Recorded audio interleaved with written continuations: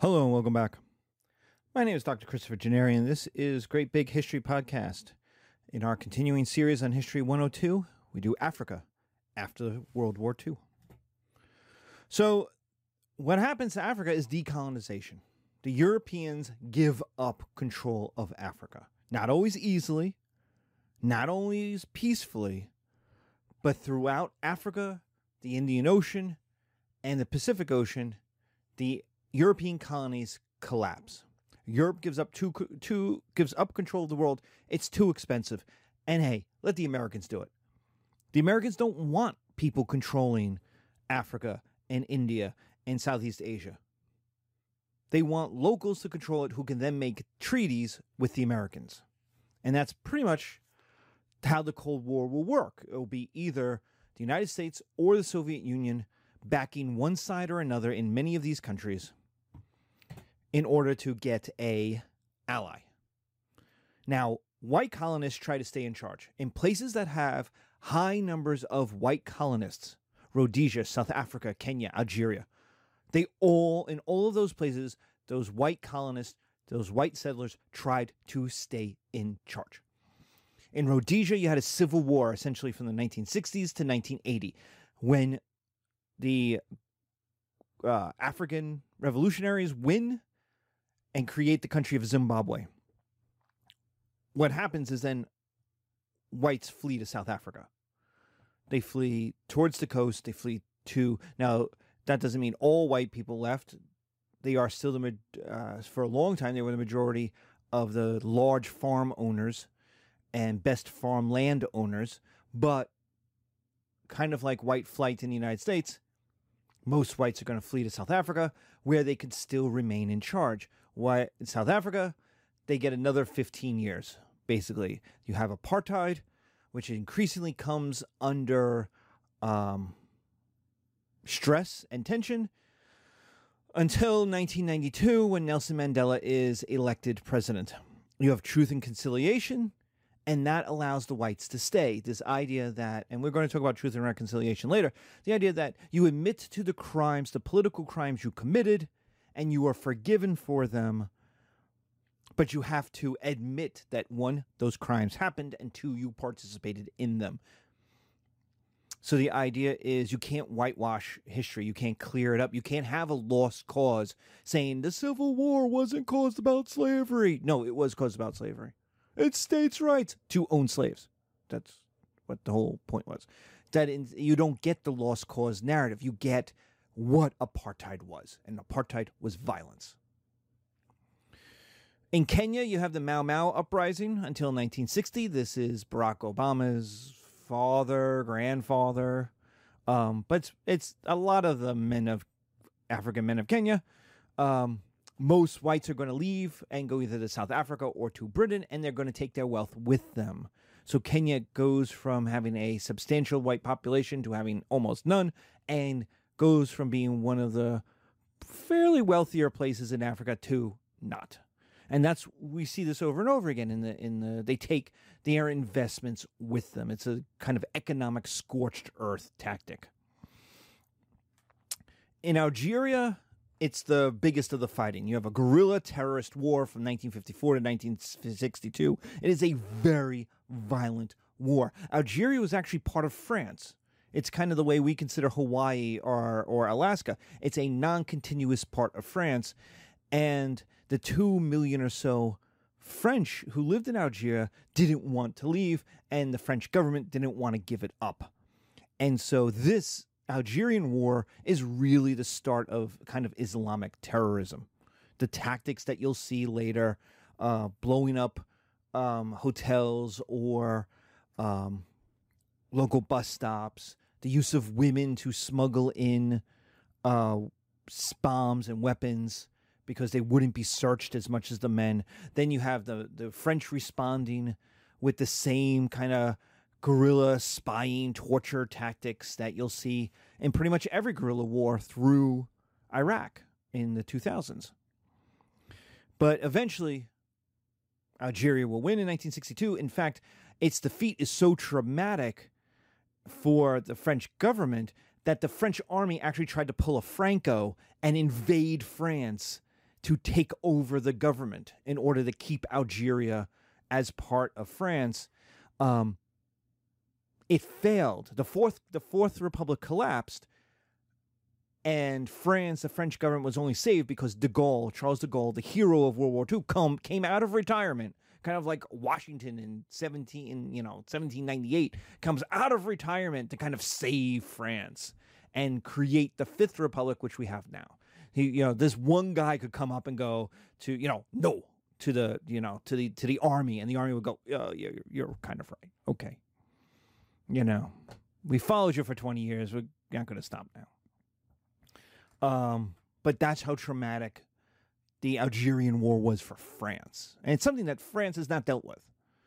The French consciousness has just not really, it kind of swept it under the rug, and deals more with the 1968 social uprising, the Paris summer, than with the trauma that really is what happened in Algeria. So what does independence mean? Independence from 1960 to 1980 is you get an independent country based along the European border lines. The Europeans made the lines. Like let's go back to the map. Let's go back. We go back to the map. Look at all those straight lines. Those don't reflect people. Those don't reflect cultures. They reflect lines on a map. And notice how evenly they line up with areas of control by the different European powers. So it's divided up, it's cut up, and so the result is that ethnicities that lived together were divided, and ethnicities that didn't live together were smushed together. We see this especially in West Africa. Nigeria has a Muslim north and a Christian south. We have Mali, Niger, Chad, who are all different ethnicities in different parts of the country. Like, they shouldn't be one country. And I'm not going to say like Mali shouldn't exist, but they're not natural. They were put together by French politics. And so what happens is civil war. Almost immediately, in many of these places, civil war. Because they didn't have the time to create their own country, to create their own boundaries. Remember, Europe has wars from the end of Charlemagne, from the Vikings, right? So let's call it 1066, the invasion of the Battle of Hastings, all the way through World War II. All the way from 1066 to 1945, the borders are changing constantly. And then, with the end of the Cold War, the borders kept changing. Yugoslavia collapsed into multiple pieces, for example. And so Europeans had 1,000 years to figure out, where did the Germans live? Where did the French live? How do you treat Germans living in France or French living in Germany? Or do any of them live there at all? We've had genocides that we've talked about. We've had pogroms. We've had the mass murder of lots of people. And then the movement of the borders. So there's kind of a thing of like, oh, Africa's a mess. Well, dude, Europe has been a mess. I'm a European military historian. I have not yet run out of wars to study. And so what you get is these civil wars. But they're not really civil wars, because even though they're a country and they're a war within a country, the country was made by Europeans. And so it's people trying to figure out who will run this new fake bordered country. Or can we create a new country? So in lots of these places, wealth pulls out. If it's European wealth, they're gone. If they're African wealth, and a lot of times they'll try to move to the United States and to Europe. There's low education. The reason for low education is the Europeans didn't care. The Europeans didn't want to educate. Even though their argument was, we are going to educate, we are going to lift up the white man's burden. That, yes, we get to control Africa, but we will make them into modern people. Well, they controlled Africa and they left out that second part. So they have also no bureaucratic experience, with the exception of India, Pakistan. India, Pakistan is the one place that had large numbers of native bureaucrats capable of running the show. Part of that is history. The second part is it was so big, the British couldn't run it all on their own. They couldn't get away with that. So they had to create an Indian Hindu or Indian Muslim bureaucracy to help them run the show. So that's an exception. But everywhere else, there's no bureaucracy that's ready to take over when the Europeans pull out. And they all have export-orientated economies. They're not economies built for the people who live there. They're dependent on selling stuff to the U.S., to Europe, to USSR. Well, what happens if the U.S., Europe, or USSR has a depression, has a recession? Well, these guys get hurt. The entire economy is built upon producing stuff someone else will buy, not producing stuff for the people who live there. So you could see why that would be a problem. And all of these create unstable states, because if anything goes wrong, the whole system falls apart. So you get dictators, you get civil wars, you get these ethnic diversities in fake states that are put together, they're not natural. So the most famous of these is the Congo Zaire civil war in the 1960s, where if you listen to Billy Joel's "We Didn't Start the Fire," this is where he yells out, "Belgians in the Congo," because the Belgians left. The Congolese said, get out. We want you out. Now, Congo had suffered in the late 1800s. Remember the cutting off the arms for rubber? It is the heart of darkness. It is one of the poorest, even though the land is one of the richest. The Congo Zaire could be the richest place in Africa. Easy, just based on the mineral wealth in the ground. And the Belgians didn't want to give it up because it made them so much money. And Belgium's a small country. And so they were kind of resentful. And so the Americans said, you got to leave. Europe said, you got to leave. We're leaving. We got to leave. So they went, fine, we're out. And he just pulled everything out, expecting Congo to collapse, which is exactly what happened. It collapsed immediately into civil war, and the Belgians said, oh, well, I guess we have to come back. We're just going to have to run it. So, see, our empire just isn't over quite yet. And it was like, no, that's not how it's going to work. But yeah, they reinvaded their own colony because they ran it so terribly that they knew it would fail the moment they left. And then they got kicked out, mostly by the Americans. So what do these civil wars look like? These civil wars from the 60s to the 80s are majority versus minority groups. And at times there are genocides that happen, or genocidal activities. And what you have is a majority trying to oppress the minority, or in many places, a minority who have more guns trying to oppress the majority. The majority wants a democracy, but as we talked about in India and Pakistan, the problem with these countries being democracies is that if all the ethnicities vote the same way, then one ethnicity will always win, and you'll have a dictatorship of this ethnic majority. And so the idea is the minority says, no, we don't want that, and they have the guns, usually because they were working with the Europeans to run the show when the Europeans showed up.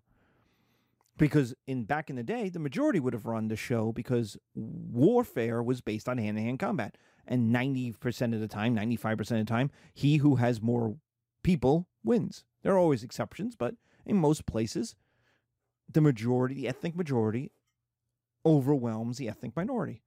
Well, then the Europeans show up. They show up with their guns, and suddenly the minority can run the show. And we see this throughout all over the place. Iraq and Syria. We see this throughout the Middle East. This is how the Europeans run the show. And so what you have is these civil wars that are based on these ethnic groups, ethnic sizes, and it's based on oppression, demographic or violence. It's either demographic oppression if you're the majority, and it's violent oppression if you're the minority, because you can't keep in charge any other way. There are a few successful democracies with multiple parties, at least until the 1990s. Ghana and Botswana and South Africa under Mandela. You have strong democracies with low levels of corruption, and all of these countries happen to be success economically. Results. Advantage. Africa is moving in the right direction with less war and less interference, and stronger economic ties with China. who are buying the natural resources and developing infrastructure. One of the biggest things Chinese investment is doing is actually building roads and bridges and railroads and in Africa, something the USSR and the United States really didn't do. Both of them were more concerned with having an ally than having an economic colony, so to speak. They were fighting a different kind of war. China needs resources, so it's willing to invest to get the resources and hope the politics follows. The disadvantage is China is building infrastructure to benefit China. This is not a bad thing for China. This is not anti-Chinese. Of course they are. They're acting like imperialists. They're building railroads. Yes, those railroads go from the mines to the ports. Can people get on use those railroads along the way? Yeah, of course they can. But the purpose of that railroad is not to help connect Tanzania and build infrastructure for Tanzania. No, it's to help export stuff, just like Britain built stuff in the 1890s. You also get conservative Islamic terrorism, especially in the Sahel, in the Sahara, and that's creating new loyalties and new identities in the Sahara, Africa, and in East Africa. Some of the earliest things that Osama bin Laden attacked were in East Africa. Climate change is hurting Africa first, and it will hurt it the worst. And Africa cannot affect the outcomes. They do not make enough stuff. They do not put enough carbon dioxide into the atmosphere to do anything about it, even if it worked as a continent. And of course, you're talking about 50 or so countries that would all have to work together.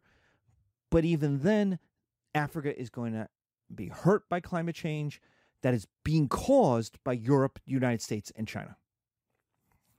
Freedom, female education, and health are rising but still low. Huge inequalities between the rich, who have access to global culture, who have access to Europe education, American education, and the poor, who live on $2 a day. You have huge changes since 1985's Live Aid, We Are the World, where white people had to save black folk. The idea was, oh, there's a famine in Ethiopia. We Europeans will save them. We'll feed them. Well, we've come a long way to ending that kind of paternalism. So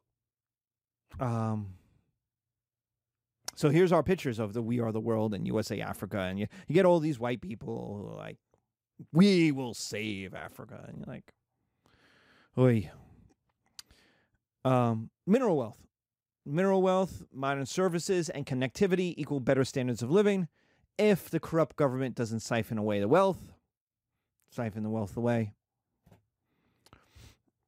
And that brings us to kind of the most standout, heroic aspect of, we want to end on a good point, and that is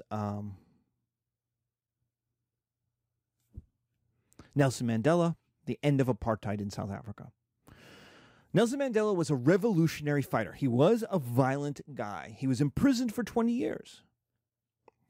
He was, he might have started as a peaceful Gandhi-esque leader, but he turned to violence. And he would tell you he turned to violence. He says he turns to violence because he was forced to, because the apartheid regime responds with violence. So the apartheid is the system of racial control of a majority by a minority. The minority race gets all the rights, the majority race gets no rights, and they use terrorism to scare the majority race into accepting this situation. That terrorism is the police, it is at times the army, it is vigilantes. So demographics had a huge issue with this. Huge effect. In 1900 through 1960, South Africa was about 70% African and 20% white. The remaining groups being immigrants or Indians, what's referred to as Indians, or mixed race, which was coloreds. There are other people who are also classified as colored, COLOURED, who had some rights, and the white majority tried to incorporate them in as kind of a "you're with us, but not really" kind of thing. So you have 20 to 25% of the population dominating the politics. By 1990, it's 10% white. It's 77% African. And even with modern weapons, it is not enough white people to control Africa, to control South Africa. If there's a race war, if there's a revolution, you cannot do it. 1/10 cannot control. Even if they were all united. And there are South Africans who didn't like apartheid, who didn't want apartheid. So even that 11% isn't united in oppressing Native Africans. So apartheid went from acceptable system of segregation, a system we kind of see in Jim Crow America and Northern Ireland, where a majority can oppress the minority even in their own country, or a minority can oppress the majority even in their own country. It was seen as necessary, quote unquote, to protect democracy versus communism, because the idea was Nelson Mandela's groups, the ANC, since South Africa was part of the British Dominion, they were allies with Britain, and Britain was allied with America. Naturally, the ANC, the African National Congress, the Africans of South Africa would turn to South Africa, not South Africa, would turn to the USSR, the Soviet Union, for help, for aid. And so to protect South Africa with its large gold and diamond mines from going communist, well, we're just going to have to accept apartheid. And it went from acceptable in the 50s, the 60s, the 70s, to a racist system of oppression and disinvestment by the world system.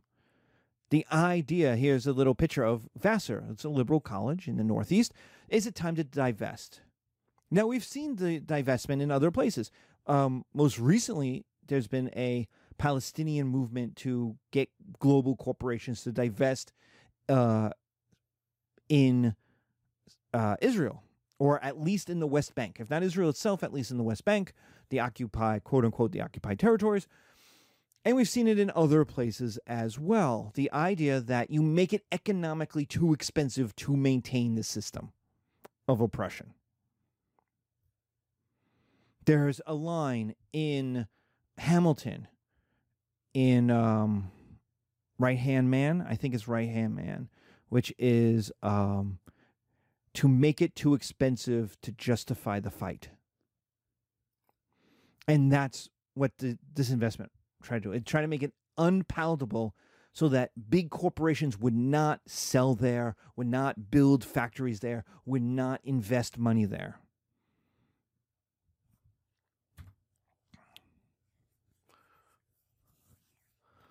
So what happened? So Nelson Mandela also changes from this protest leader to, quote, terrorist, to a guy who leads a violent terrorist campaign, to a political prisoner, where he's in prison for 20 years, to a statesman.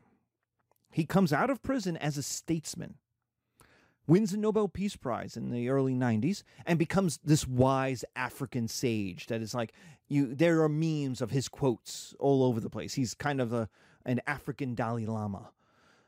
So he goes the whole way from tough, independence, revolutionary, all the way to wise African sage.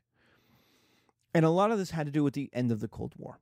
It had to do with demographics, and then the Cold War ended. So in 1990, the Cold War is ending, and President de Klerk releases him because it's now a political prisoner, and the United States can no longer justify it because of the Cold War. So they release him and begin negotiating an end to apartheid, an end to the armed struggle, an end to disinvestment, and an end to white power in South Africa. And to do so, unlike in most places, Kenya, Algeria, to do it peacefully. And they do. And they win a Nobel Peace Prize. Both of them win a Nobel Peace Prize in 1993. Because they did something that even the United States hasn't done. The United States has not reckoned at all with Jim Crow. Much less slavery, but hasn't reckoned with Jim Crow segregation. the violence of the 50s and the 60s. And the way they did it was Truth and Reconciliation. The Truth and Reconciliation Commission, led by Bishop Desmond Tutu, who also won a Peace Prize in 1984. And the idea was that you are not going to have revenge. You are not going to have retribution. You're not going to go after the people who were in charge, unless they did something kind of Nuremberg-esque level of violence. But like the police, the people who held up the regular folk who were scared that they would lose, and so they had to accept apartheid. What Truth and Reconciliation said to them was, you have nothing to fear from change. It was to allow people to express the trauma that had happened to them, to tell their truth, to say, I was here and the cops broke down my door and they shot my dog and they killed my father and they arrested me and they never told me what, and they tortured me and they did all kinds of things. It also allowed people to admit to their terrorism. Cops, military, spies admitted, government officials admitted what they did or what they were a part of. Their terrorism, their violence, their wrongdoing. Imagine, we will talk about this when we do conservatism, but we talk about redlining, which is the disinvestment of banks and government in neighborhoods of black majorities in many cities. Imagine you had the bank owner or the government official saying, yes, I did redlining. I drew the line and I said, we had a committee and I said, nobody is going to invest any money in this neighborhood between this block, this avenue and that avenue. That's what Truth and Reconciliation did. It got the bureaucrats to admit what they had done.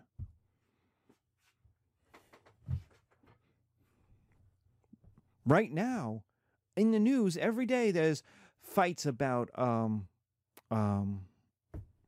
critical race theory. That the idea that, America is systemically racist. Well, of course it is. I mean, this is, in history, we've been talking about this since the 40s. Like, this is not new. Because the idea, but why won't people admit to it? Well, because there's no Truth and Reconciliation. You don't have the people saying, I redlined. I made sure our bank didn't invest a dime in mortgages in Bedford-Stuyvesant. Or I was the police chief who made sure no cops were sent to Brownsville. Or the fire chief, that's what reconciliation did. Truth and Reconciliation. It allowed people to say, this terrible thing happened to me.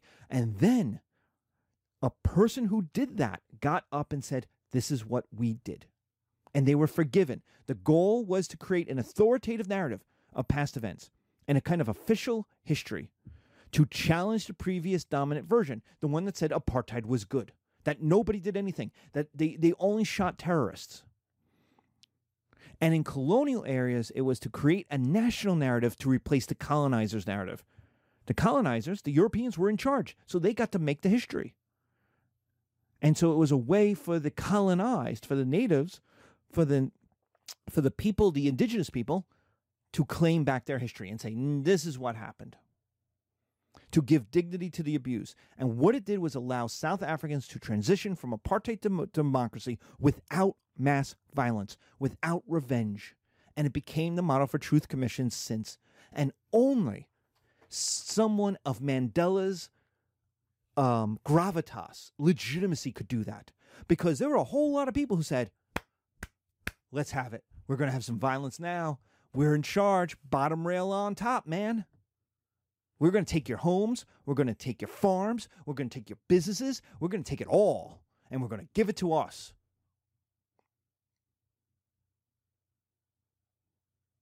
Move, Whitey. Get out the way. Get out the way, White. Get out the way. Move, White. There's a lot of people who wanted, and they had a long, this is true in Ireland as well, a long history of oppression. They had every right to revenge. And there's Mandela saying, no, we are not going to have revenge. It will be a cycle of vengeance that will just ruin our country.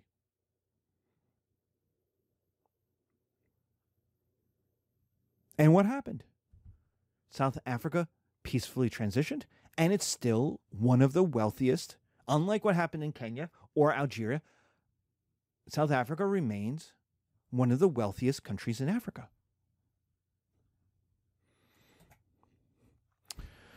And so that's where we're going to end. So we start with violence. The Europeans leave, and there's lots of violence that the Europeans more or less caused.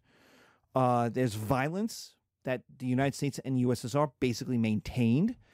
After the end of the Cold War in the 1990s, we start to get Africa getting its feet under their countries. The different countries become more democratic. They become more stable. The United States does some investment. Europe does some investment, but China is the big investor now. That's their global play. The soft power of China is not in Asia, it's in Africa.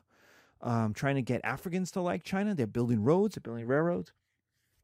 And Africa is developing. Its biggest problem is climate change, that it cannot make climate. It will be affected the worst by climate change, and it can do nothing to stop it. Climate change is being caused by China, the United States, and Europe predominantly. And Africa's, no matter what the 50 plus countries can do, will have minimum results on droughts, on rainfall, on hurricanes, on monsoons, on all the things that happen that are going to devastate people in the future. So thank you. Be safe.